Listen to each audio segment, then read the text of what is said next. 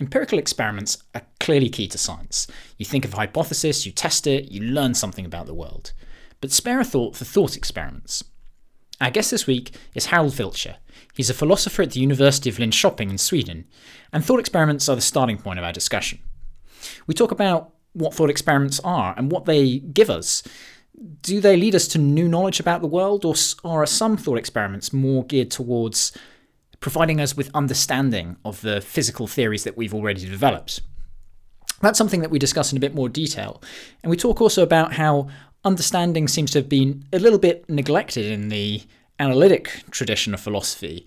In contrast to the continental tradition, the analytic tradition seems to concern itself more with the problem of knowledge. What is knowledge and justification?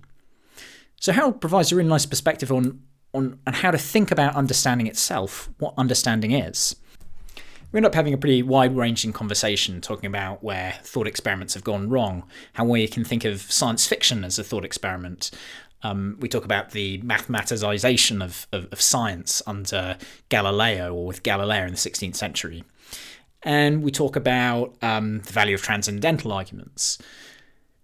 So there's a lot going on here, and if I'm forced to give it a single theme, it's something like this. There's a lot more to the scientific method than induction. In fact, I'm not really sure there's a scientific method at all. There's a lot of different tools going on. And here we talk about some of the other ones that are worth paying attention to. And I think it's really interesting to get the perspective of someone like Harald, who bridges the continental and or phenomenological and the analytic traditions. So I had a lot of fun. I learned a lot of things. I hope you do too. I'm James Robinson. This is Multiverses.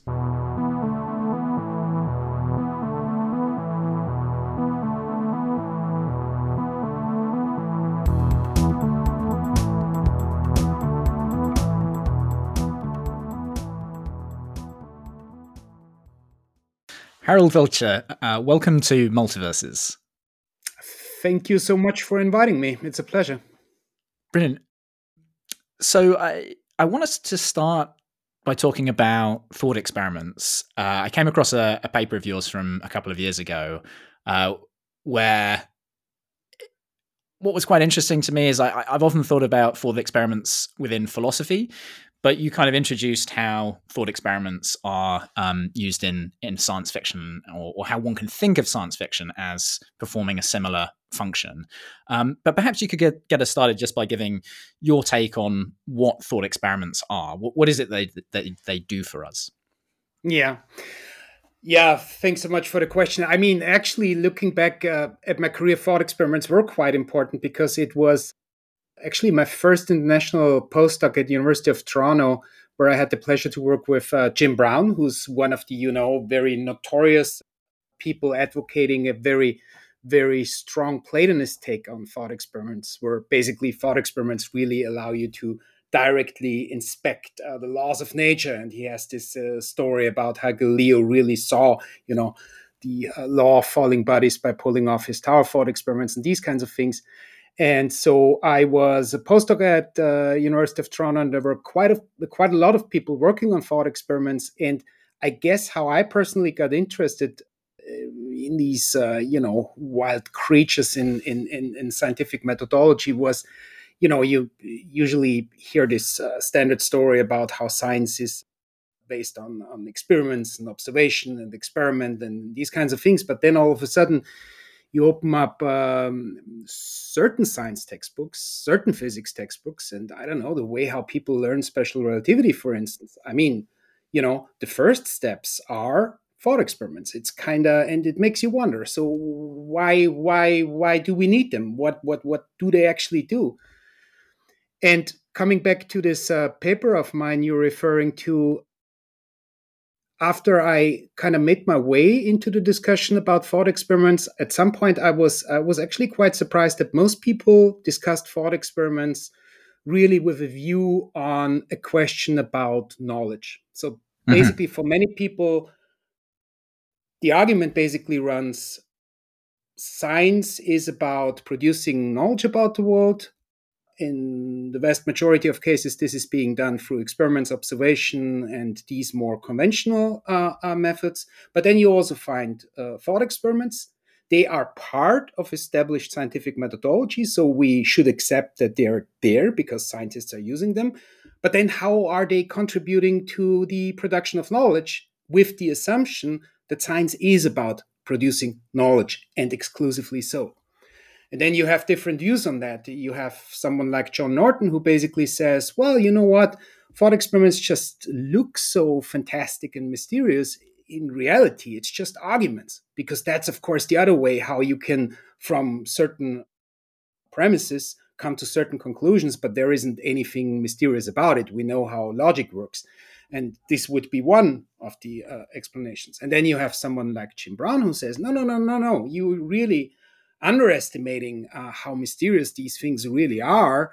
And, Jim Brown is a Platonist in mathematics, so he really carries this general idea of Platonism that there are abstract entities out there. They really do exist, not in physical space and time, but they are really out there. And then he connects that really to scientific methodology by saying, well, there is the third eye of intuition, and thought experiments allow you to directly inspect the laws of nature, building on a certain idea, this Trotsky-Tooley account of what the laws of nature are, but he really adds this epistemic bit that you really can inspect them.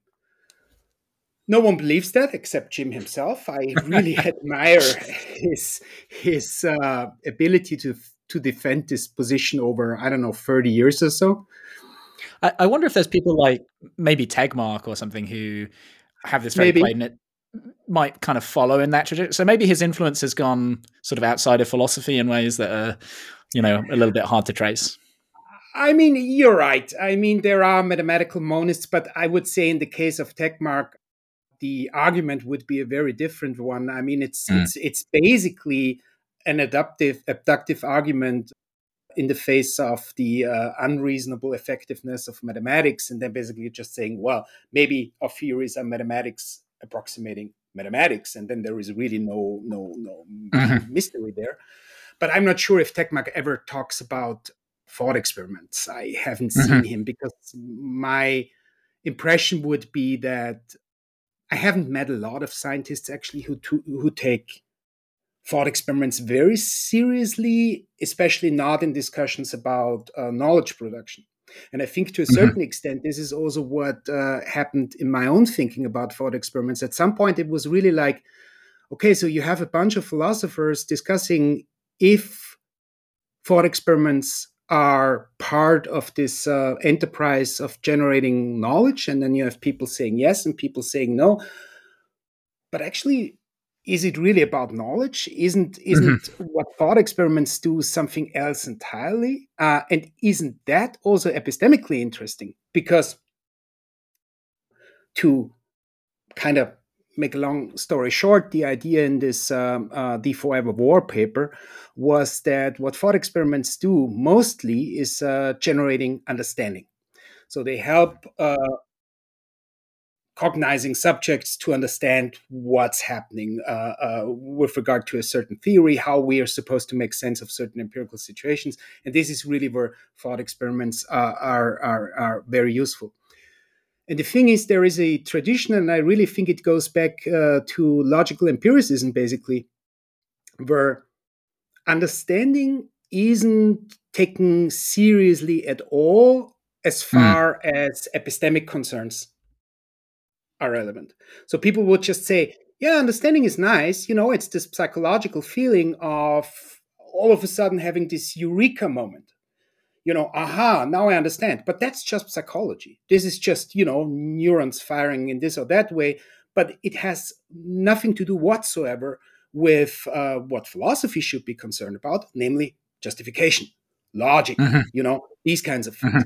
So you have a very strict separation between, on the one hand, knowing how the world looks like, and then the bits and pieces of logic and justification, or maybe probability theory. You need to figure these things out, but understanding is just a feeling. It's just psychology. And I think I grew increasingly skeptical when it comes to this viewpoint in general, not only with regard to thought experiments, but more generally, really also thinking about science. And of course, Mhm. then there is a question to be asked: what is the relation between knowledge and understanding?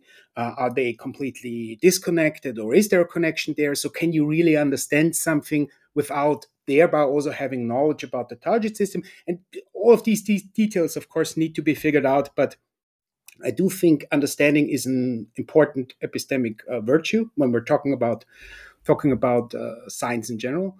And in this thought experiments paper, I wanted to first of all get a little bit clearer on what I think understanding is, and second of all, how it plays a role both in thought experiments and this is the other part, in science fiction literature. Mhm. Yeah, the some really interesting things to go over here. I mean, firstly, I think, as you say, there's been a lot of discussion of the groundbreaking thought experiments which kind of lead us to new paradigms, I guess. So Galileo and his boat, there's Galilean relativity, Einstein thinking about elevators falling, and there's general relativity. Clearly those are really important moves that one can argue are knowledge producing, although perhaps, it's not a complete laboratory of the mind. It's more an argument, which is, drawing on principles that are grounded in lots of observations. However, it's also the case that probably most of the thought experiments that one encounters are in textbooks and in lectures, and they're just about, I think, as you say, passing on an understanding of the theory and giving people that ability to actually manipulate their knowledge, I guess. And I think I agree as well that, to my mind, understanding does seem underaddressed in certain areas of philosophy. And the quote that comes to mind is, I think it's Simon Critchley, who said something like, you know, one of the ways of characterizing the split between analytic and continental philosophy, very, very difficult thing to do, is that analytic philosophy is more focused on knowledge and continental more on wisdom, I guess. And wisdom kind of links into that understanding part. And we should say here, for people who are less familiar with your work, that you somewhat straddle those worlds, but you're a phenomenologist, so you're kind of within the continental tradition, I guess. Much as one doesn't really like that terminology, it's sort of the best we have. So, yeah, I feel like let's talk about this some more. So, what is it? I mean, can we characterize what it is, understanding, and how it differs from knowledge? Big question. Yeah, I would say that understanding, and this is, by the way, also how I would think about a lot of what phenomenology brings to the table. So sometimes people ask me, so, when they see that some of my work, as you mentioned, is partly, in this tradition called phenomenology, and then they're reading a couple of things, and then usually, especially people in analytic fields, would be, for instance, more familiar with, for instance, pragmatism and William James, and they would ask, Mhm. "Oh, some of that stuff sounds like, William James." And I would say, "Yeah." Or, I mean, honestly, I don't think that the differences between someone like Edmund Husserl and William James. I mean, of course, there are Mhm. differences in detail, but I think what these two traditions kind of share is a very practical approach, like also how I would spell out understanding. Basically, for me, it would be the ability to display the right kinds of operations or actions given the kind of target system you're concerned with. To give you a concrete example, like, I would say that my car mechanic clearly understands how an engine works. How do I know? Well, whenever I go with my old motorbike and say, look, it's again not working, something's wrong, and I can't do it, he clearly knows what to do. And he clearly displays the right kinds of operations in order to fix the engine. So that makes me very confident that my car mechanic actually understands the engine. He understands Mhm. the part. knows how to rearrange them. He knows what to do in order to fix it. Now, I would say displaying or the ability to display the right kinds of actions given the situation or the target system you're concerned with is the first step for what you need in order to say that I do understand something. And by the way, it doesn't have to be, if I'm talking about operations or actions, it doesn't always have to be your hands moving, tools using for this or that. It could be a mental operation. Like, how do we know that someone understands arithmetic? Well, because the person knows how to manipulate the equation in the right kinds of way and move the symbols back and forth. And this is exactly how we would say we can determine if someone understands or doesn't. But then there is, I think, a second component, because I think that's quite important. And going back to my example of the car mechanic, I would say my car mechanic understands the engine because he or she can use the right kinds of tools in order to fix the engine. Now, someone could say, "Well, Harald, that doesn't sound very convincing, because assume I just simply take the tools of your car mechanics. I steal all the tools, then he can't or she can't fix the engine anymore. Does that mean she just or he just lost the ability to understand the engine because he or she doesn't have the tools anymore?" And I would say, no, of course not, because my car mechanic could still kind of do the right kinds of operations offline, so to speak. And this is the second part of what I need, what I would say is necessary in order for you to have understanding. You need to be in a position to build a mental representation of the target system you're interested in. And then the operations could even be done offline.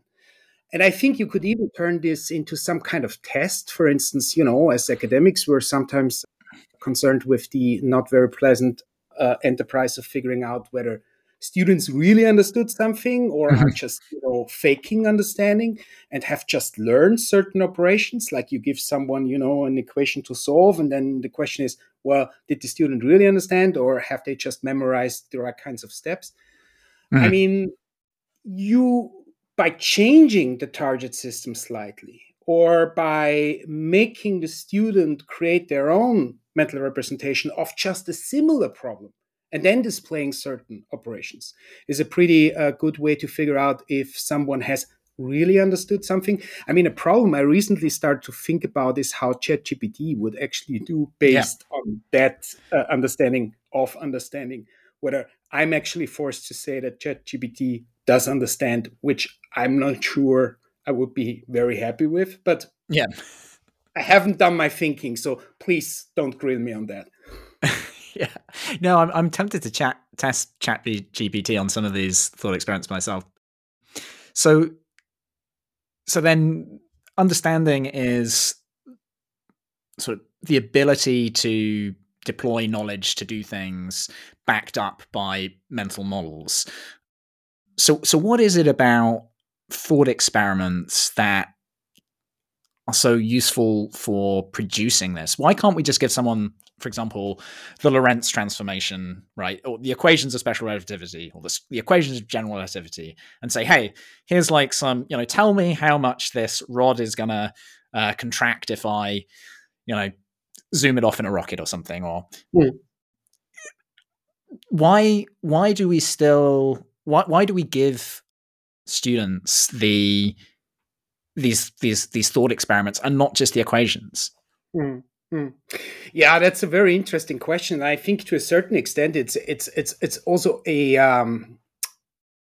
in a way very personal question for me on several different levels. Because for one thing, I think if you were to ask me what the deepest riddle about science is in my overall thinking about trying to understand what science is from a philosophical point of view, in that regard I would consider myself to be a very traditionally minded philosopher, then I would say what puzzles me about science is really the connection between reality, whatever reality turns out to be in the end, and mathematics. So what is it about this link between these two things? So why all of a sudden, and I have to say, at my previous institution, I had this double affiliation at the philosophy department and the history of science center. So I also did some history of science teaching and research, and especially on early mechanics and kinematics in the 17th century. And what's so Mm. interesting about it, I mean, someone like Galileo, and I know the historical story in all its glorious detail is a little bit more complicated, but than that. But you have someone like Galileo suggesting a completely new way to do science. I mean, of course, people used mathematics to describe phenomena in nature before that as well. But Galileo was the first one to say, well, we're not supposed to only do it up in the skies. We need to do it everywhere with regard to everything. And if you don't do it, you will not be able to read a God's second book, which is just reality around you, with coming back to Tegma, which is mathematical in nature. Mm. But you have this move, and all of a sudden, science starts to fire on all cylinders. And then, wherever you look, people learn how to apply mathematics to describe reality. Science starts to take off, first in physics, then in other areas. Curiously, in certain disciplines, it doesn't seem to work with that high of a degree of efficiency. But in general, I think there is something about this link which is, yeah, I put a boost for whatever science is up to. And I think this is a deep philosophical problem. Now, how is this related to thought experiments? Well, there is one curious thing about mathematics. You sometimes see an equation, and you might even have the mathematical skills to be competent with manipulating the equation itself. You know how to move the symbols around, you know what you can do in this mathematical space, but you might not have the slightest idea what the symbols actually are supposed to refer to. Is this Mm. economics?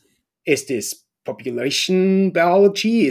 Am I looking at Lotka-Volterra equations describing, fish in the pond and fishermen trying to catch those fish, or is it quantum mechanics? Is it sometimes there might be a situation where you can deal with the math without knowing what the math is supposed to refer to. And I think also in didactics, when you learn physics, I mean, look at how physics textbooks or university curricula are built. I mean, first of all, you try to get a certain amount of mathematics under your belt, just Mm. mathematics per se. And then basically you start dealing with the physics. But I think one of the crucial problems, which is also the reason why every physics student always starts with the same, little toy examples where, you have trucks sliding down hills, and then you say, yeah, and you can assume there is no frictional effect, yada, yada, yada. Why everyone is doing the same is, I think, this is exactly the stage of learning physics where you start the very challenging task to create coordinations between the empty formalism of mathematics and the kind of target system this piece of mathematics is supposed to be about. And Mm. this is also where thought experiments are really good. And look, for instance, at some of Einstein's thought experiments. I mean, basically, this train experiment, for instance, where he has basically one train going on a train track, and then the whole thing about the thought experiment is to one time you're an observer at the side of the train track and you have two light flashes and you see where the light flashes are meeting, and the second time you're an observer on the train moving along with the train. The only thing here is you to get used to using a certain terminology to talk about events and the temporal order of events in a way that at the beginning is very counterintuitive. So, what does counterintuitive mean? Well, it's just counterintuitive in relation to the way we normally speak.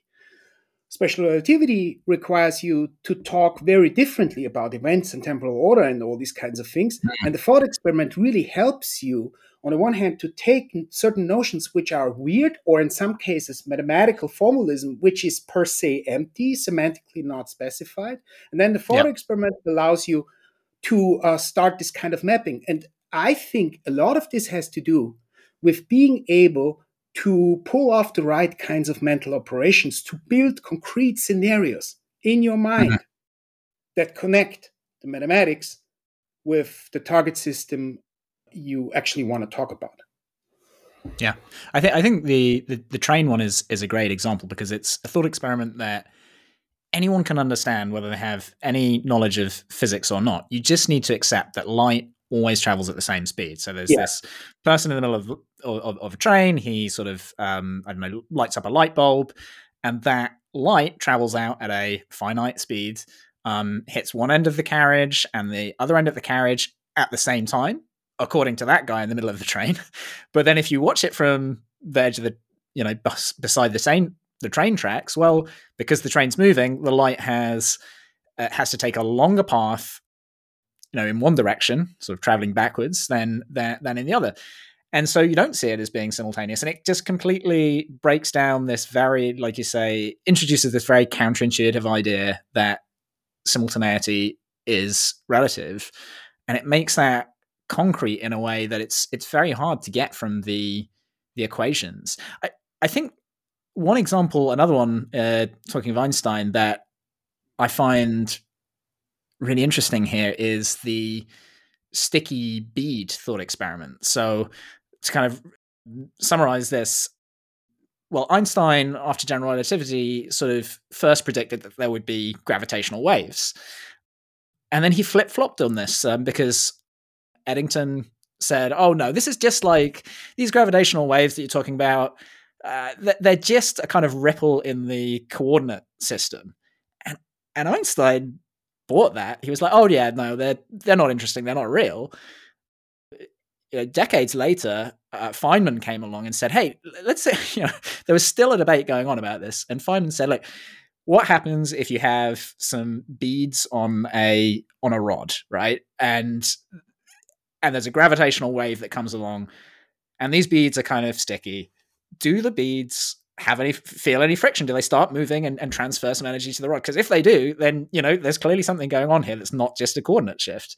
And people thought about this and they're like, oh yeah, right. This is true. I mean, even, expert physicists, Einstein himself, it can be hard for them to figure out, like, to apply the knowledge of their own, put their equations into action and see where they touch reality. That's just kind of stunning to me that happened, right? And it makes one wonder, what else are we missing? Are there, other places we're misapplying theories? No, completely, I agree. And with regard to Einstein, I mean, and of course, one always has to be quite cautious with this kind of speculative reasoning. But I wondered a couple of times whether there is also a relation between, when people say that Einstein had this, really excellent physical intuition on the one hand, but when it came to mathematics, actually, reached out for help from some of his more mathematically gifted colleagues, Hermann Weyl and others, whether there is a connection that you find so many wonderful thought experiments in Einstein's thinking, if there is a correlation to his maybe not perfect mastery of the mathematical details, that the thought experiments almost were a little bit the substitute for perhaps what he lacked with regard to mathematical specialization. But of course, really speculative. Yeah, we don't want to say that he was bad at mathematics. He was clearly very, very gifted, but I think you're right. I mean, and he turned to Noether. I mean, no one knew how to figure out some of the how to do the differential geometry that he needed for general relativity. So, Noether and Farm and others sort of helped with that. But I think it's also one of the things that is sometimes suggested about the EPR paper, where he argues that quantum mechanics is incomplete, that he wasn't, it was kind of overly mathematicized, and he lost his way a little bit. And later the conclusions of that paper were found to be incorrect, basically. I mean, they're still debating around this, but certainly, like, yeah, it does feel like he was playing to his strengths when he was grounding himself with thought experiments. Yes, no, absolutely. And I think this is an important one. I mean, the EPR is also a very clear example of no matter what you think about a thought experiment at a given time. I mean, basically, with one respect, it's just like every other part of scientific methodology, it's highly fallible. And you might have thought experiments which at one point in time really seem to suggest one outcome very, very Mm. clearly. And historically also, think of, for instance, Newton's bucket experiment that convinced a lot of people at the time of a very specific view about the nature of absolute space, for instance. And then you read Yeah. Ernst Mach basically Yeah. turning the whole thought experiment around, and all of a sudden you think, oh yeah, well, yeah, sure. Why didn't I have thought about that? So, I mean, no matter Yeah. where you Maybe we stand, can. Sorry, I just. I mean, I love the bucket experiment. We've actually discussed it already with Julian Barber, but even for people who've already heard that discussion, I think it's worth just going over what that experiment is, because it's just an absolute classic. And you're right; it sort of shows that you can. The danger of thought experiments is you can get it wrong, right? You don't actually run the experiments because they're so abstract. So maybe if you just outline how the bucket experiment works and what Leibniz and Newton thought, and then what Mach said. Well, I mean, basically, you have this situation where you have, by stipulation, an empty universe, and then you have a bucket dangling down a rope. And the first thing here is never ask where the rope is actually tied to in an empty universe. Yeah. I think that should give you a moment to pause and think. But then basically, you twirl the bucket around and you let it go, and then you perceive the surface of the water in the bucket, and you see it going through different stages. And at one point it's concave, and at one point it's flat, and also a huge part of it is, of course, the relation between the surface of the water in relation to the walls of the bucket. And then basically the question Newton asks, I mean, in an empty universe, you have a non-correlation between the rotational motion of the bucket and the surface of the water. So whatever the surface of the water is relative to cannot only be the walls of the bucket. So what Yeah. else could it be in an empty universe? So the only thing Yeah. left basically is absolute space. Hence, there is a situation imaginable where you have a system that causally reacts to only one thing left, namely being absolute space. That is basically Because the line of reasoning. yeah, and just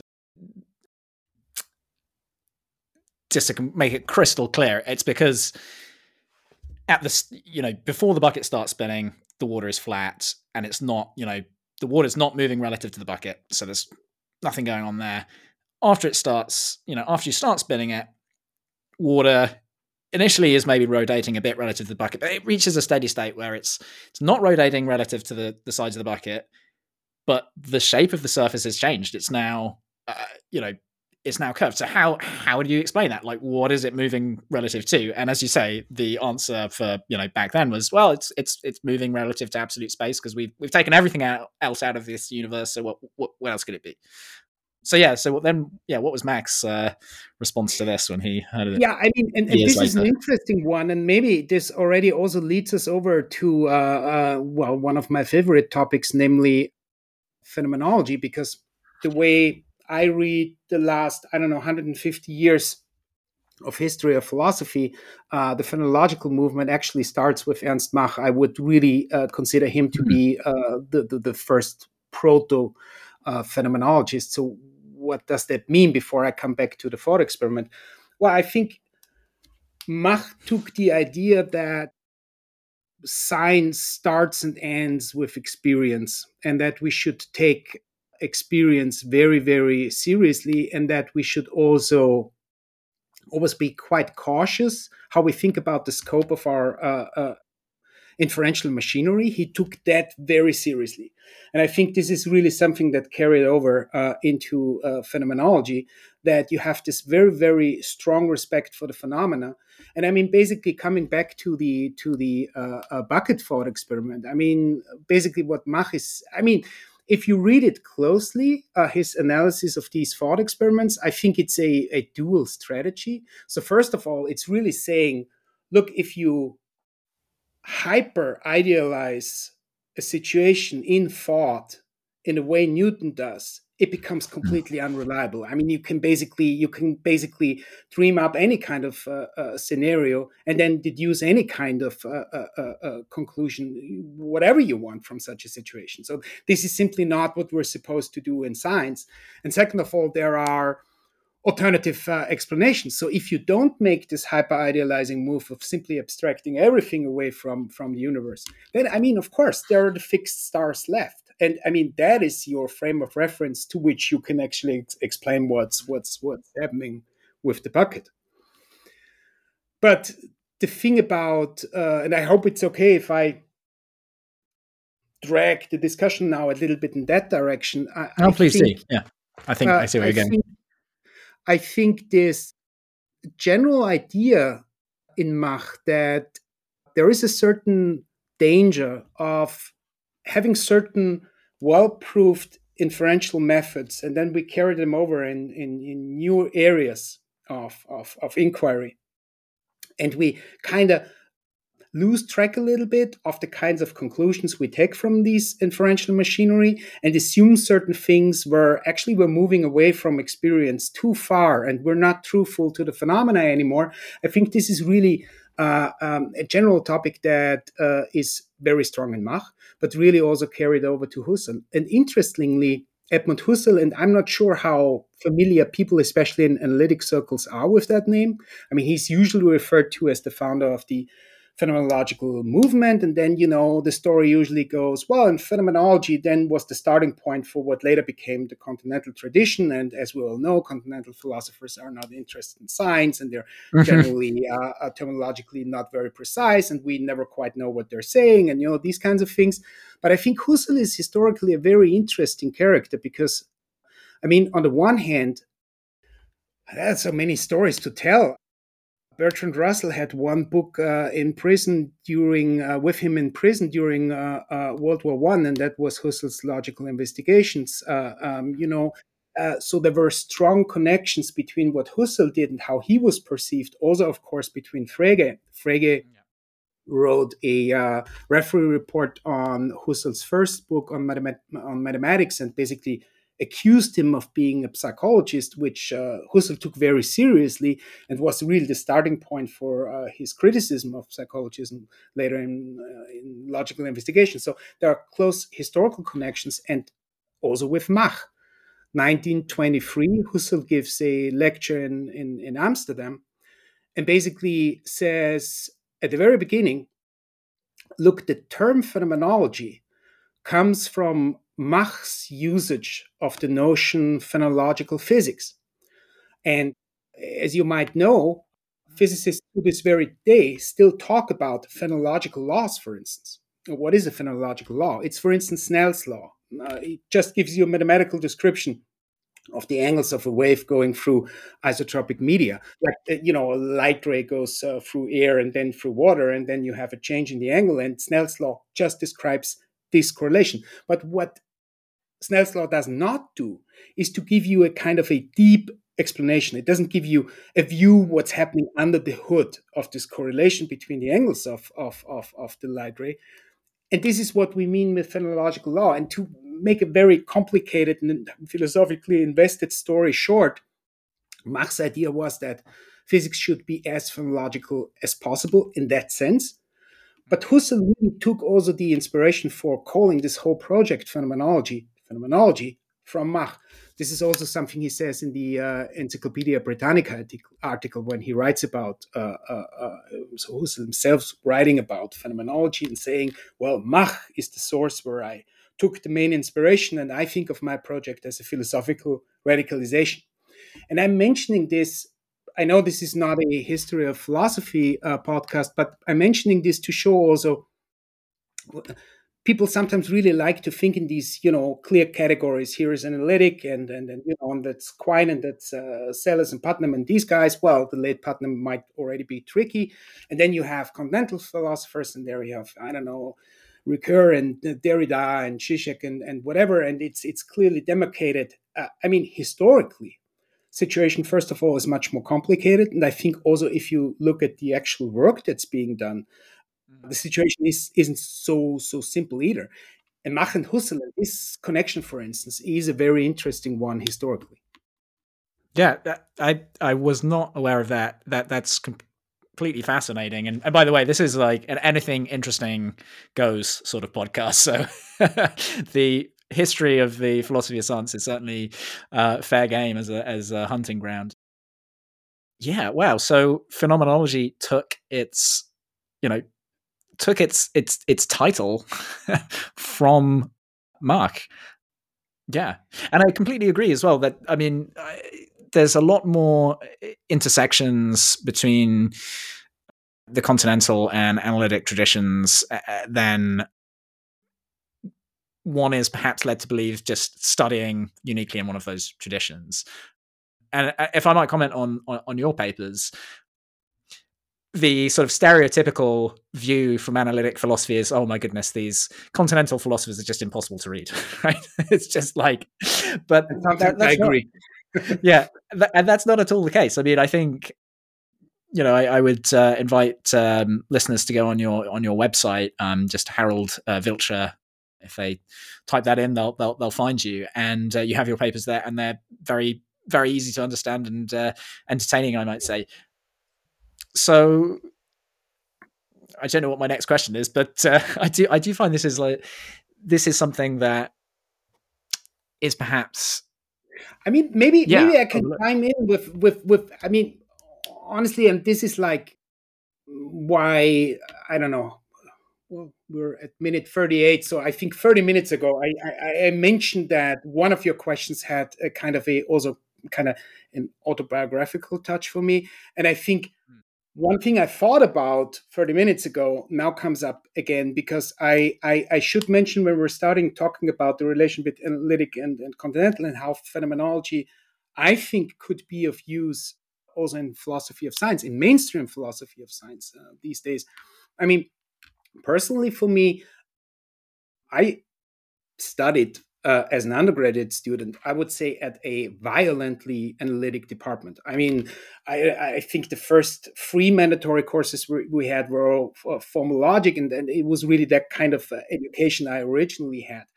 But then, especially thinking about science, I remember an eye opener for me was reading Ernst Cassirer on relativity theory, and especially his take on what covariance is, and this idea that you could apply a certain transcendental thinking on scientific theories and that you could try to make sense of what scientific theories and models do from a standpoint that does not automatically assume that what a mathematical model is just a representational vehicle of some empirical target system. And then basically the only question you have to, oh, the only question, but one of the questions you have to solve is what is the relation between the mathematical model with regard to the target system? Are we talking about similarity, isomorphism, partial isomorphism? What exactly is going on there? I think what you can take from some of the continental approaches out there, and this could be neo-Kantianism, this could be phenomenology, this could be a couple of others, is I think this attempt to maybe question this basic assumption that when we think about science, we always think about mathematical models, or most of the time we think about mathematical models as these representational vehicles that kind of try to establish a connection to something that is out there, that is independent from the subject trying to do something with the model, and that it's really about mirroring representation, these kinds of notions. And I think I gradually came to the point where I'm not so sure if this is a very useful way to think about science. And here again, it partly has to do also with autobiographical observations of myself studying physics. Um, and you start with classical mechanics. What is it you're doing? In retrospect, I would say it has a lot to do with unlearning many empirical intuitions you just have when you weren't exposed to high school or university level physics at all. So you kind of have to get certain things out of your system, like things fall faster when they're heavier and stuff like that. So you have to get rid of some of your life volt intuitions, I would say. But then there is something else which is important. We touched on that early on. When you try to solve your first simple physics examples, these toy examples of trucks sliding down somewhere, and it's highly idealized situations. I mean, I would say that is basically a way to learn to really literally constitute reality in a new way with the help of a scientific theory and sometimes with the help of mathematics.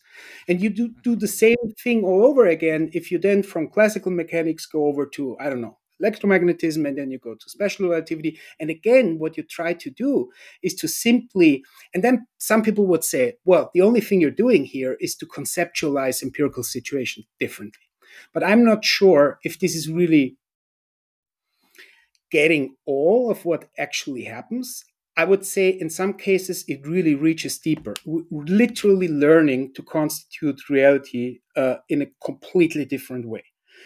And you can even make the case historically. If you look, for instance, at Galileo and you read the original text of Galileo, whenever he goes into the mathematical details, it almost looks like, well, just geometry. You have certain axioms, you have certain theorems, then you have a certain proof, and then something follows from it.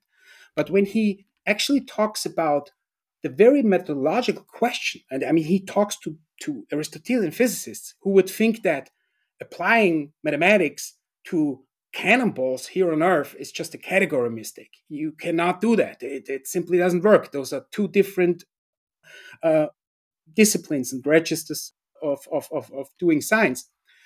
When he tries to convince these people, he really uses all kinds of other argumentative techniques. He talks about theology, he talks about metaphysics, he talks about, that God is a mathematician and all of that. But basically, I think what he tries to convince his contemporaries is to literally learn to perceive reality and constitute reality in a completely new way. Like to look through the lens of a mathematical model that stipulates how a projectile would fly in the ideal case, which arguably never exists in empirical reality because he makes all kinds of idealizations and assumptions that only work in the model. But you're supposed to take what you see in the model and only in the model as a normative ideal to which every concrete case is just an approximation. And for us today, this is so natural. Of course, yeah, this is what you do in many areas of science. But I think going back to the 17th century, it is really, it takes some time to appreciate how much of a intellectual step and how much of a challenge this also must have been for his contemporaries to really almost change the order of relevance between the ideal case that you can only have in a mathematical model and all the concrete cases that all of a sudden are only approximations to the ideal case. And I think this is happening in the history of science over and over again. But once you learned how to look at an empirical situation through the lens of a particular scientific theory, it really also gets sedimented. It becomes very natural. Once you learn it, it's almost impossible to remind yourself how hard it was to look at reality in that way for the very first time.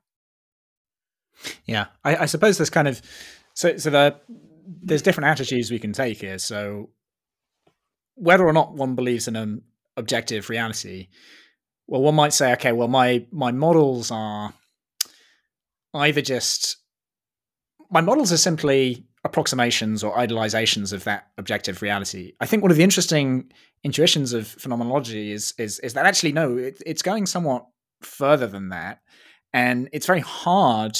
The sort of the amount of baggage that we bring is so great that actually the reality is kind of constructed within the theory, and that there is for me a bit of a one of the sayings I really like from within the analytic tradition is, all observation is theory laden, and that kind of represents perhaps the idea. Well, there's still you can take that two ways again. You can still say, well, there is a fundamental objective reality, and it's just our theories we need our theories to interpret that. But the other is that, well, our theories are kind of co-created by us, or create that reality with us. And it is really interesting to think of Galileo in this context as, completely, like you say, turning things on their head. Many people kind of characterize science as just this kind of Baconian process of lots of observations and then some induction based on that. But that's not really at all, since Galileo, that just hasn't been happening, right? It's completely different. You start with, he talked about the tools of circles and triangles, and how it's without geometry we are in a darkened labyrinth, not just lost in a labyrinth. The lights are turned off as well. So, and so you start with those, and then fit your observations into those circles and triangles and into that framework. So, I mean, I'm sort of on the fence here. I'm kind of inclined, certainly probably towards the position of saying, well, there is an objective reality, and it's just we have to get some purchase on that. We've got to make idealizations to get away from the kind of messiness of the world. Is that curious? Are you kind of a realist in that sense, or of there being an objective reality, or would you describe your position as otherwise, or completely anti-realist? Okay, I mean, so let me chicken out of the question by saying that if I were a neutral observer, I would probably a neutral observer of the philosophical discussion about scientific realism. I should qualify. I would probably find it very interesting that the discussion really has argued itself to a stalemate, and that you can basically be a scientific realist, you can be a scientific anti-realist, and if you're clever enough with pulling off the arguments and making your position, and to be honest, I mean, on the one hand you have something like constructive empiricism, on the other hand you have something like, I don't know, very thin versions of epistemic structural realism. Sometimes I really have a hard time telling those two apart, and really saying what is now really the difference between the two, except for your tastes about wanting or not wanting to use the notion of realism. So maybe, and this is really just a suggestion, and I would love to be in a position to offer this in terms of papers, books, whatever, fully argued and spelled out in detail. But maybe we're asking the question in the wrong way. And maybe the fact that the discussion really came to this point where it seems to be almost artificial on which side of the fence you're standing, really should tell us something about that we might have framed the whole debate in the wrong way. And I think this is where, in the podcast with Rüdiger Schack, which I really found very interesting, and we had this conference last year here at my institution in Sweden about the connections between phenomenological approaches to physics and cubism, because I think there are lots of interesting relations to explore here. There is a book forthcoming with Routledge later this year, which kind of summarizes the status quo of this discussion, with papers by Chris Fuchs, Rüdiger Schack, and phenomenologists like myself, Michel Bipol, Stephen French, and a few others. Okay, but great. I think please. Oh no, and very maybe I'll very briefly, while I've just interrupted you, for anyone who's not caught this episode and doesn't have the time to, or the episode with Rüdiger Schack, and is obviously you can now pause, listen to that. But if you want a 1-minute summary, so cubism is another way of understanding quantum mechanics, I guess, a way of connecting quantum mechanics to reality. And very roughly, and someone's going to, apologies for getting this wrong as I will, it says something like quantum states are not elements of an objective reality. They tell us things about our epistemic states. And in any case, the kind of message from quantum mechanics is that there isn't an objective reality. You can't remove agents from the picture.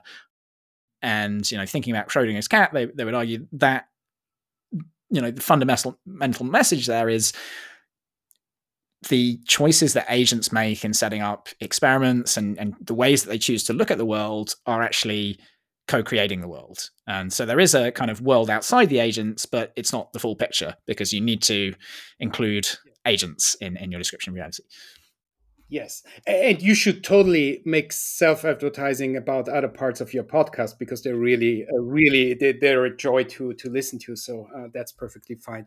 Yeah. And in Cubism, and I think this is really one of the kind of points of contact between Cubism and phenomenology, is there is this notion, it comes actually from Wheeler, this idea of a participatory realism. So the idea basically, sometimes people think that Cubism is just instrumentalism. It's just about making predictions about outcomes of experiments, and that's all there is.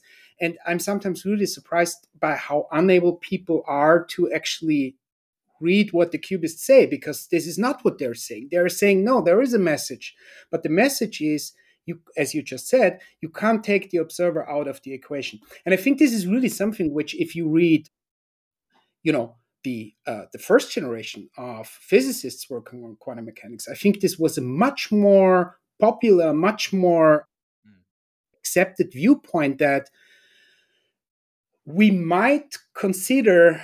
In your podcast with David Wallace, you the way how David kind of laid out the two options. You can either modify your physics or you can modify your philosophy. And then he says, well, actually, physicists, even in the early years of quantum mechanics, were much more open to the possibility of modifying your philosophy.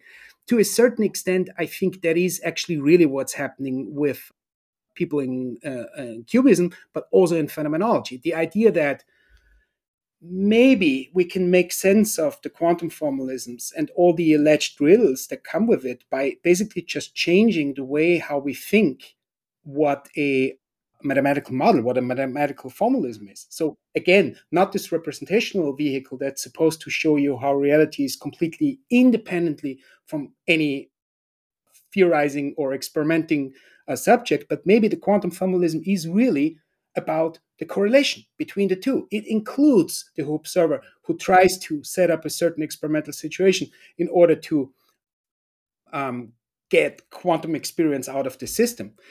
And on top of that, I do think that phenomenology, I think, has also this kind of transcendental flavor where you assume that there are certain structures at play which are really conditions of the possibility of their being experienced. And no phenomenologist would claim that they're completely, omnitemporal or unchanging or absolute and certain in that sense. There are changes, but there is a kind of a hierarchical order you have to respect if you want to make sense what's happening. And to a certain extent, I think, this idea of participatory realism, this idea that you need to have this interaction between an observer in the process of trying to interrogate a certain empirical situation, but that this is really the precondition for there being quantum experience. This is, I think, something where Cubism and phenomenology are, at least as far as the bigger picture is concerned, on a similar path. Yeah. And what's interesting here, of course, is, as David said, you have this option to change your philosophy, but it's not a change of philosophy if you're coming from the phenomenological tradition. So it makes sense that, it kind of undermines that argument somewhat if you've started thinking, oh, well, what Galileo's doing, one needs to think in terms of his intentions of looking at things, and then say, oh, actually, quantum mechanics is kind of reinforcing this message because it makes it really hard to describe these situations without including agents in the picture. Yeah, totally. Yeah. And if I may just add, I mean, to a certain extent, I just had the pleasure to teach a course on Niels Bohr's philosophical writings. And I think it's so Mm. interesting to see what's happening there too, because there is a certain a group of people trying to make sense of Niels Bohr who also think that what's actually going on in the way how Niels Bohr thinks about quantum mechanics is a certain transcendental structure too. So people, Mm. when thinking about Bohr, sometimes have really hard time understanding why he would always reserve a classical language to describe the experimental setup and the idea here basically is that setting up an experimental setup in order to interrogate a quantum phenomenon to really get a quantum experience out of that is almost like, if you talk about it in a transcendental framework, it's the condition of the possibility of there being quantum experience. But that also means that you can't apply the the Mm. framework of quantum theory Yep. on what is the precondition for there being quantum experience. So you have to separate these two things. And of course, I mean, everything that has to do with these kinds of transcendental arguments where you think that there is a certain level of preconditions, which then cannot become part of what you can describe within the framework you're setting up in that way. That is, of course, something which goes very much against the mainstream of naturalism and naturalist philosophy, everything that followed down from Quine, where you had this idea that no, this is actually not happening. You don't have Mm. these different hierarchies, and I think this is one of the watersheds where people either have very strong intuitions towards this kind of naturalist way of thinking, and on the other hand, I think most people who work in phenomenology wouldn't share these intuitions. That this is a very productive way to make sense of what we're actually doing with science. Yeah.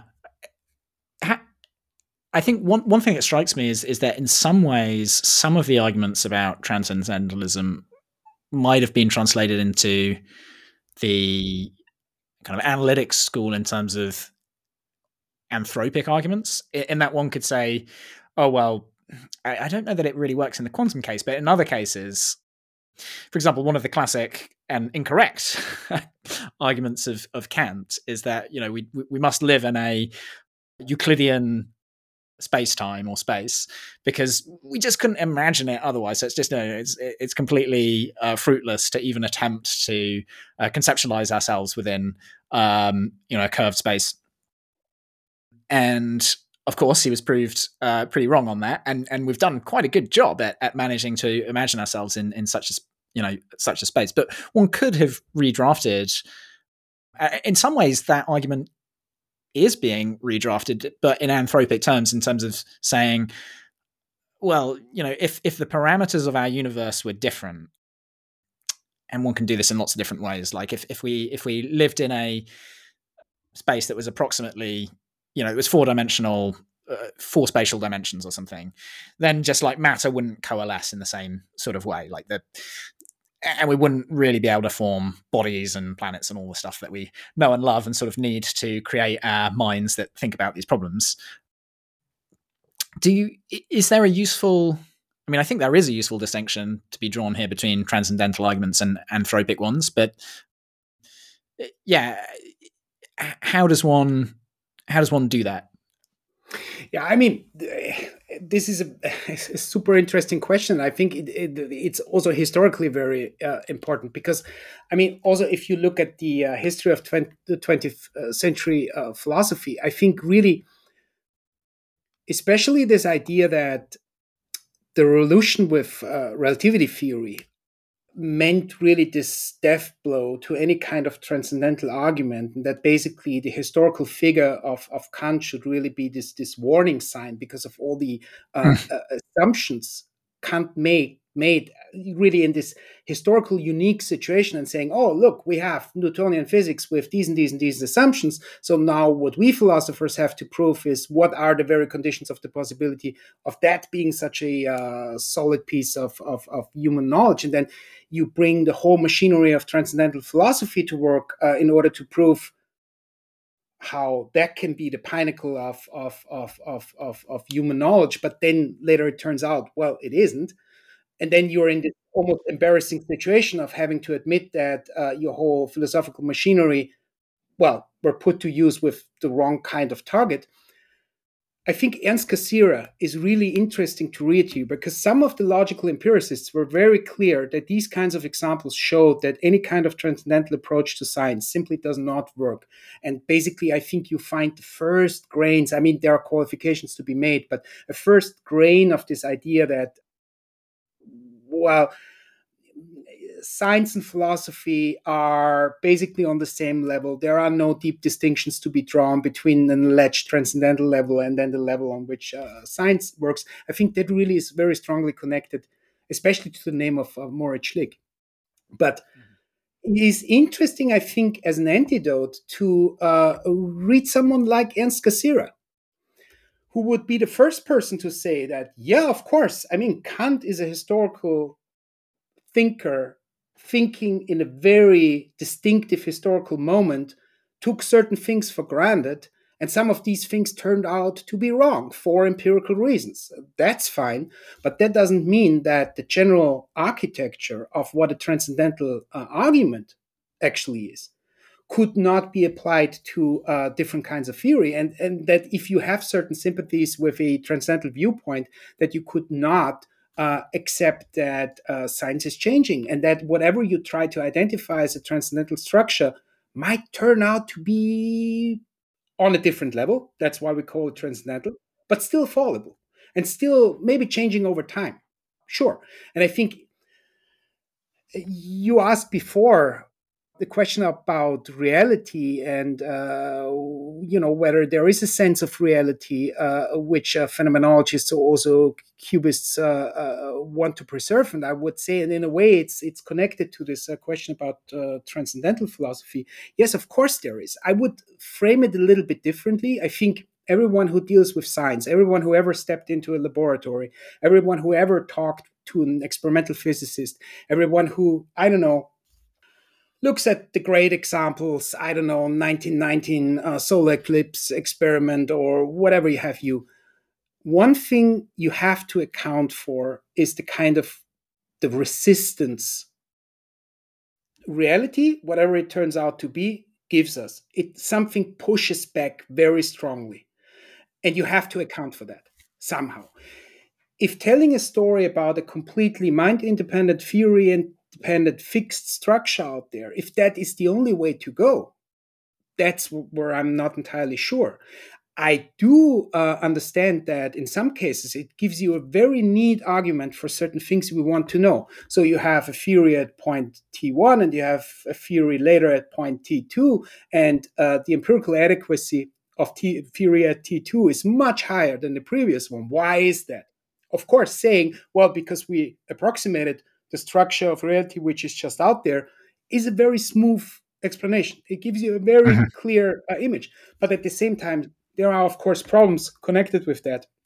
We know it from the scientific realism debate. We have all kinds of problems with underdetermination with the historical record, that basically this is how people thought at various different points in time. And then later theories turned out to refer to stuff which, according to what we think we know now, simply aren't out there, and all these things. Completely different, scientific resolutions in the, Kuhn's terminology. I mean, to a certain extent, I think what phenomenology is about at the moment is, I mean, first of all, it's a niche project. It's a couple of people exploring stuff you can find in some areas of continental philosophy, whether they could be useful in discussions within mainstream philosophy of science and philosophy of physics, and whether we could, for instance, think about what reality, what realism, these kinds of notions could mean in a register which is slightly different, of assuming that whatever reality is only what you get if you put the subject completely out of the equation.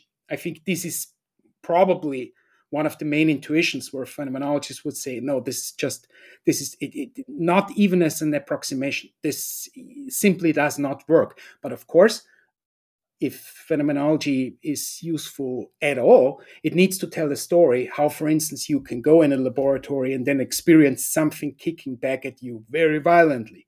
What is that that's kicking back? So, yeah.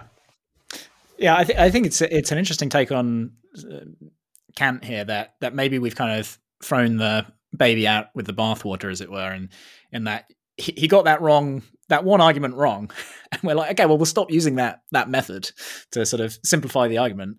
I mean, that doesn't happen with science. We don't say, "Oh, like I said there were no black swans. I've just seen one. Let's stop using induction." Right. So it's quite curious that has happened. And I think you're right. I mean, I think in terms of the kind of notions of reality, again, like just the kind of analytic sketch of the continental view is something like, oh, well, they just, they don't believe in science at all, right? Or they can't account for the empirical adequacy of science. And if you ask them, what's the social constructivist explanation of why a plane stays in the air, right? They can't give it. But that's a completely straw man characterization, and there's many more flavors of thinking about reality, and one, as you say, doesn't do away with an external reality, but it doesn't. It also doesn't admit that that's all that there is, or is the complete picture. So yes, I think it is important to sort of lay these out for anyone who is following these topics. There's a lot more subtlety and utility in the phenomenological approach. Yeah, and maybe, I mean, in my experience, it also is that, I mean, even though I would very, very strongly think of myself as someone who really goes back and forth between these two, I mean, just in terms of my latest two conferences, for instance, last week I was at a conference on the relation between phenomenology and qualitative methods and interviews and these kinds of things. But the week before, I was at the conference of the Nordic Network of Philosophy of Physics, which is purely just what you would think about mainstream philosophy of physics. So I really try to connect with both of these areas. But in my experience, when it comes to my phenomenological work, what I also realized is that sometimes when it comes to these maybe a little bit unconventional philosophical ideas, which you might find more in continental corners, sometimes the physicists are actually more open-minded than the philosophers. This was something I realized at this conference we had up here in Sweden, where all of a sudden, like Rüdiger Schack also mentioned this in the podcast he did with you. At some point, we were discussing late Merleau-Ponty and his notion of the flash. And I mean, to be honest, I mean, having my first philosophical schooling in analytic philosophy and then kind of migrating over into phenomenology, late Merleau-Ponty can be a challenge sometimes, to put it very mildly. I mean, sometimes you really think like, this is really beautiful, and the associations in my mind are, Parisian cafes and filterless chitan and these kinds of things. But really, what are you saying, dude? But I think there is something there, and I think what sometimes needed is really a certain patience and a certain hermeneutic sense for trying sometimes also to fill out the gaps to a certain extent. Because I think I mean, all of my students, what I tell them is, you need to learn analytic philosophy because this is the area where you will learn to how to pull off a good argument, to make clear what your premises are and all these kinds of things. And then you can move over and look at perhaps interesting stuff you can find in the more continental realms. But coming back to the openness of physicists at this conference, like for instance, seeing how the physicists there reacted to Merleau-Ponty's notion of the flash when we started to talk about that. So a couple of phenomenologists, Michel Pipol, who really knows Merleau-Ponty very, very well, and a couple of other philosophers. In the beginning, you could tell that, what's happening? Flash? Well, what's that supposed to mean? But then they really picked up on that. And now reading Rüdiger Schack's paper in the forthcoming edited volume I'm publishing with my colleague Philipp Berghofer, he writes a whole chapter on that and how really Merleau-Ponty's notion could be an important piece for kind of filling out the gaps in cubists' ontological or metaphysical background story, so to speak. That was quite encouraging. Or to give you a second example, this is a quote from a 2002 paper by Bruckner and Zeilinger, the recent physics Nobel laureate, the laws we discover about nature do not already exist as laws of nature in the outside world. Rather, laws of nature are necessities of the mind for any possibility to make sense whatsoever out of the data of experience. This epistemological structure is a necessity behind the form of all laws an observer can discover. I mean, if Mm. that would have been a phenomenologist writing that, I wouldn't be Yeah, surprised. that So sounds like a there are, very transcendental argument, I have to say. Yeah, interesting. yeah, and so I think, would I bet everything I have on phenomenology being the next big thing in philosophy of science, doing away with all the traditional problems we had? No, of course not. But I think it's an interesting avenue to explore, and I think that a bit more open-minded attitude and looking at intellectual resources we literally have lying around, but we're not really using them because the formulations might sometimes be a little bit different, and the way the arguments are sometimes constructed are not adequate to the kind of notion of rigor we sometimes have. I mean, honestly, that's not something that intellectually satisfies me. I think we Mhm. can really, I mean, in philosophy of science, people are willing to roll up their sleeves and learn math in order to understand what's happening in physics. Why not learning a little bit of, I don't know, Heidegger, Derrida? And there might be something there. And sometimes there is, I can say from personal experience. Yeah. Yeah, I think it's I like to think about, maybe if we return, in fact, to the kind of original topic of thought experiments, because we never got to it, but I'm seeing a kind of resemblance between the kind of understanding that one gets from, so reading the Forever War, which is this work about well, traveling close to the speed of light and the effects of that on one's experience of the world, I guess. So I think your kind of take on that book is that it's not trying to give you a physical understanding of the world, but Mm. an existential one.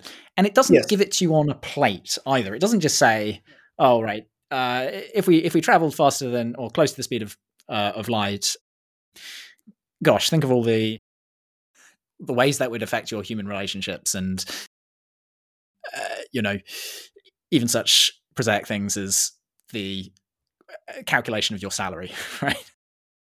It forces you to, it gives you a very long form of that, and maybe that's a way of, as it were, pumping your intuitions, or maybe just building out those mental models that you need to gain understanding.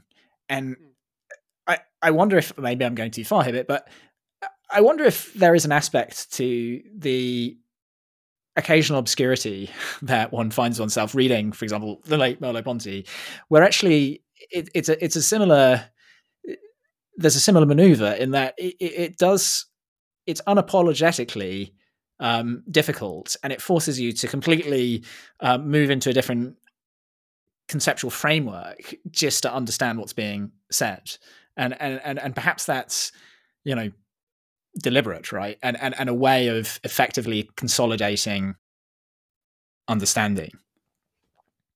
Yeah. No. Yeah. No. Thanks also for kind of pelling back to the initial topic, because I think, yes, very much so, and I think this is also. I mean, there are two things here. So the first thing is, one of the reasons also why I wrote this paper, on the one hand on understanding in thought experiments and the connection to understanding in science fiction literature, also was a very actually political reason, because when I wrote this paper, or when I started to think about this, I was living in San Francisco at the time, and Trump was inaugurated into the White House for the first time. And seeing the situation around me, you have these bubbles, like in San Francisco, lots of people are either working in big tech or at universities, and you have the high income intellectuals talking about this and that and going to the opera and whatnot. But then on the other hand, you see a majority of people who apparently really have lost any kind of connection to what, for instance, science is doing, and then really kind of pushing back to that narrative. That was something which was scary, really scary. I mean, I remember getting a phone call from San Francisco Public School Board telling me that, Mr. Wiltsche, you're not an American citizen, but no worries, your son will not be deported from campus tomorrow. And I thought, what the hell is going on? I mean, I know Goodness. you meant well, but what are you saying? Yeah. So this would be the one thing. But I think this is really something where, for instance, continental philosophers, I think, have a lot to say on exactly this existential moment of there being a bigger and bigger and bigger gap between what science is, the kind of reality science allegedly is talking about, and on the other hand, really literally the life world of people. Yeah. And this is also where, for me, Husserl really occupies such a unique position, because with a lot of continental philosophers, I think they are very aware of this problem that science and life world and the existential dimension of everyday life and politics and all of that are more and more disconnected from each other. But I think what you find in a lot of continental philosophy is a very anti-modern, anti-enlightenment take on that, basically really reinforcing a lot of what people would say. And they would, go into these social constructivist ideas of, well, it's just another power game. Science is just, it's what happens in the laboratory is mostly an argument about who gets how much time in the laboratory or with the coffee machine or these kinds of things. And on the other hand, in analytic philosophy, where arguably also you have a much better understanding of what the science is actually in detail, and it's not only treated as a big black box, you might have a very pro-modern, pro-enlightenment attitude, but that at the same time, sometimes I think is actually very blind to this basic problem that you can talk about what happens at the speed of light all day long, but for someone who's stuck in everyday traffic 6, 7 days a week and has 5 days of paid vacation, they simply will not care. And they will think, well, now you're talking about climate change. Now you're talking about a pandemic, but I don't understand any of these things and I don't care. I will vote the guy on YouTube and on Twitter. Husserl, I think, has both of these things. This is really where I would urge more people to read, especially The Crisis of European Sciences, so Husserl's last big book, because also last major publication, because it's also so interesting historically, because at the time when he was writing, I mean, he was from Jewish descent. He already was not allowed to go to his own home university anymore, enter the campus or the library, and writes this book about how can something as great as science, because he was very pro-scientific, how can something as great as modern science create at the same time something like Nazi Germany? How is that? How do these things go together? So you really have the combination, I think, of a deep appreciation of this glaring gap where someone like, I don't know, Sellers would say, oh, your everyday intuition of what space and time is, that's just an illusion. You have to accept that how things are really out there is something science tells you. And then you end up in the situation where you don't even know how these things are connected anymore. Husserl is quite different on that take. But at the same time, he doesn't fall into this trap of going all in and anti-modern and relegating science to just another big story.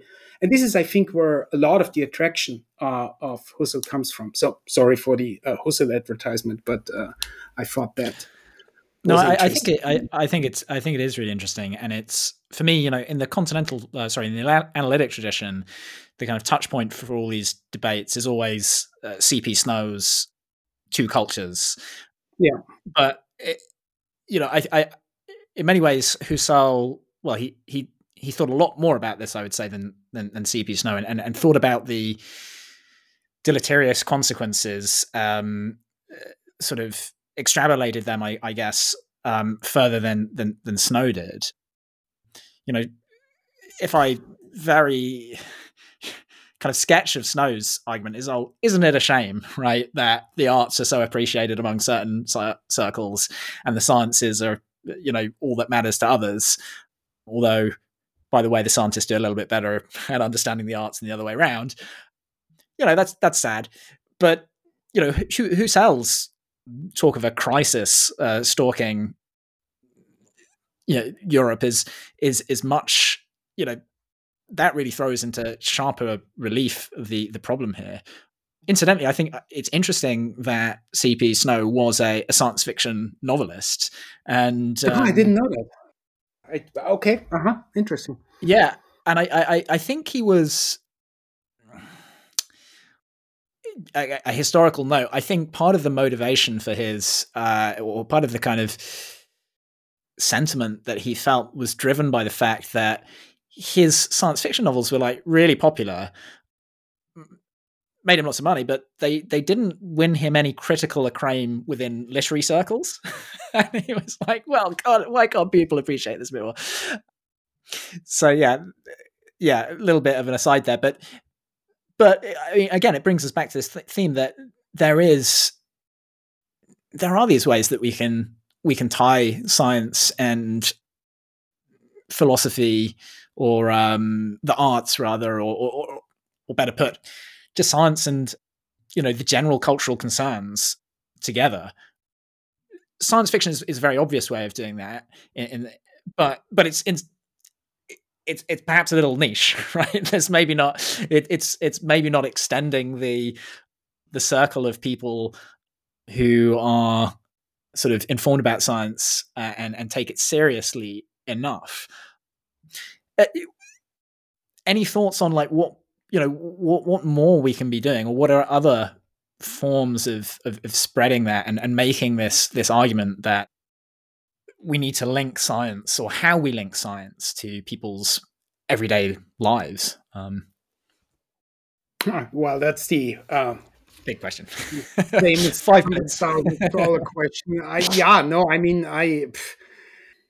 I mean, one thing's for sure, it's biting us big time right now. I mean, if you see some of the discussions during the pandemic about how people thought about the vaccine or all of these things, or now the discussions surrounding climate change denialism, I think what really sometimes frustrates me a lot is that if you try to argue with people who have this really fundamental distrust against science, because there is this narrative about it's a certain part of society basically living in a bubble, which to a certain extent I also have to say might not always be completely untrue, but at the same time, I mean, it's really hard to even start, or to even know where to start in countering these kinds of arguments. Because I mean, if someone tells you, well, I don't believe in climate change because it's all just a model, what are you supposed to say? Yeah, of course. I mean, the best bits of human knowledge are models, so how could this be an argument? But in order to even start in a plausible way to argue against any of this, I mean, could science fiction help there? I mean, I don't know. I mean, realistically speaking, what I can say is, in a lot of discussions I had about not only science but also politics and these kinds of things, I mean, if I got, I don't know, 10 euros for every time I referred to Star Trek in talking about my political views, then I would be rich probably, because this is not only where a lot of my own inspiration, how I think about society and all of this comes from, but it's also a very nice way to get people engaged with hypothetical or counterfactual reasoning. And that's probably also exactly the connection with thought experiments, right? Because I think a huge part that makes sometimes these discussions so problematic is simply the lack of imagination for people to think about, other ways how we could organize society. And with something like climate change around the corner, we will have to be very inventive to come up with ways to completely reorganize our society. But how can you do that if people have such a strong unwillingness to engage in these kinds of, I would say, model building exercises? Well, science fiction could be one of them. You could say, look at Star Trek. No money, everyone's basically the same, and they're all happy. So what about that? I know this is now very simple and too simple way to put it, but yeah, maybe. Yeah, I mean, I think one of the things you point out very nicely in the thought experiments paper is what makes a thought experiment effective is a mixture of strangeness and familiarity. And of course, Yes. what's strange and familiar is a contextual thing. The thought experiments about throwing black hole information into black holes may seem completely strange to many people, but to people who think about quantum physics or black holes, there is an element of familiarity there, and there's also some strangeness. If you're coming from the sort of general relativity approach, you're like, okay, I know what a black hole is, but oh my gosh, what's happening? What's this information stuff that's that needs to be conserved according to quantum mechanics, and vice versa. But of course, like maybe we need to, the trick is finding that familiar ground before you introduce the strange ideas. And Star Trek works for people who know Star Trek, but perhaps that there has been this cultural divergence in interests which has aligned with across so many things, and I think there needs to be more efforts to breach that. I'm sure the kind of television or YouTube videos or whatever it is that climate change deniers watch will be quite a different region of that space to what someone who has very different views watches. But there must be some things in common. Yes, right? and I think there are things. Are you familiar with, for instance, Sci? It's No. climate science fiction. Okay. Oh, sci-fi. Sorry. So the basic idea is you have relatively traditional science fiction settings, but really the focus is on what climate change is doing to society. And there are even subgenres like, for instance, solar punk.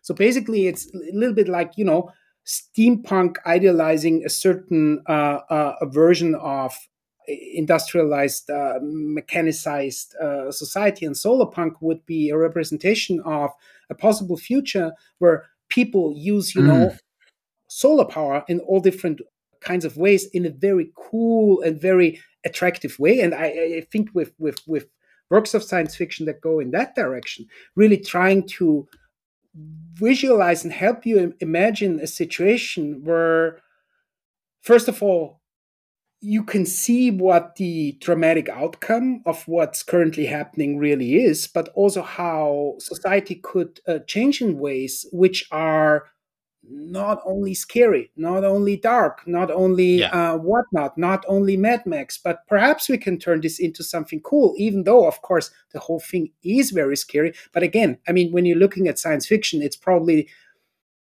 in the first instance, probably making people engage with, first of all, what the problem is, and then second of all, with the kind of imagination how we could deal with such a situation. Oh, that's wonderful. Solar punk. This is, a new term Cool, to me. right? I love it. Yeah, it's great. And I think you're right. I mean, there is a danger that we present too much pessimism, and I think that is leading to sort of inaction isn't quite the right word, but just people are almost overwhelmed, I think, by the scale of the climate crisis. So it is important to present the possible brilliant futures that we could be living. And I think there is a lot of room for optimism. I'm another mini advert here, but there's the first podcast I did with is Casey Handmer, and he envisages a future where we cover something like maybe it's like a 15 to 20% of the world's deserts with solar power. Well, actually, it wouldn't just be deserts. You'd put these solar power things all over, and that would just from that, you'd create methane. So you don't need to sort of build out your national electricity grids. You just you put these anywhere you need hydrocarbons, like i.e. everywhere that there are people. And there comes a certain point, which according to his predictions, and this is based on like the decrease in the cost of solar power as more and more gets installed, there comes a point where it's cheaper to create your hydrocarbons from the air than from mining the ground. And once you hit that point, well, no one's going to be bothered. No one's going to be mining or taking hydrocarbons out of the crust, and we're going to be building out this infrastructure as fast as we could possibly can. Energy bills are going to go down, and we're not going to be sort of beholden to petrostates and so forth. So it's, there's just so many consequences to think through. So yeah, rich ground for the solar punk folks. I feel we're in a very optimistic place here, which is always a good moment to sort of end. But we've talked about a lot, but I'm just wondering if you have any, I don't know, final thoughts or things that people should look up, or complete tangents that you want to go on for a minute or two. Yeah, the floor is yours. Oh, this is a tricky question because it's so wide. Well, no, I mean, yeah, we covered a lot. And I mean, when it comes to the academic work, maybe one of the things, this edited volume on Cubism and Phenomenology is coming out later this year with Routledge, and I'm very excited about that. There is already, if people want to get a better view of what this whole phenomenology, philosophy of physics connection is all about, there is already a edited volume with Springer in the Synthese library. I think that might be also a good starting point. My co-editor Philipp Berghofer and we wrote pretty lengthy introductions to both of these editions. I think they're both in the 50-page range, so they're really long. But I mean, they're meant to, because the usual situation is you have people in analytic philosophy who might only know the name of Husserl and whatever, and then you have people on the phenomenology side who usually don't know that much about philosophy of science and physics. So basically, especially those two introductions are really meant to kind of make a first connection. So for both sides, if you get curious coming from one side and thinking about, I would like to know what's happening on the other, then I think those are good places to start. And then finally, something I'm also very excited about, Stephen French at the University of Leeds, who most people in I would say mainstream philosophy of science and physics know for his work in structural realism, on the relation between physics and mathematics. His work in the history of quantum mechanics, has a forthcoming book. I think it's Cambridge University Press or Oxford University Press. I'm really sorry. I tend to mix up the two sometimes. That's fine. I mean, we call them Oxbridge because they're so... Oxford University Press. Exactly. He has a forthcoming book on a phenomenological interpretation of quantum mechanics. I'm very much looking forward to. Well, actually, I know the manuscript, so it's excellent. And we will have a workshop on that book in September here in Sweden.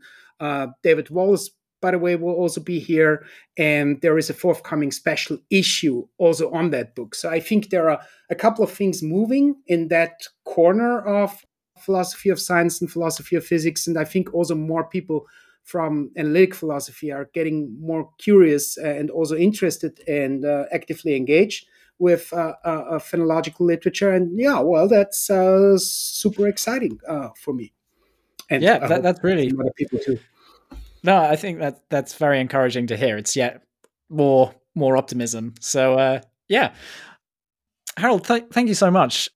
Thank you. I've really enjoyed this. Thank you.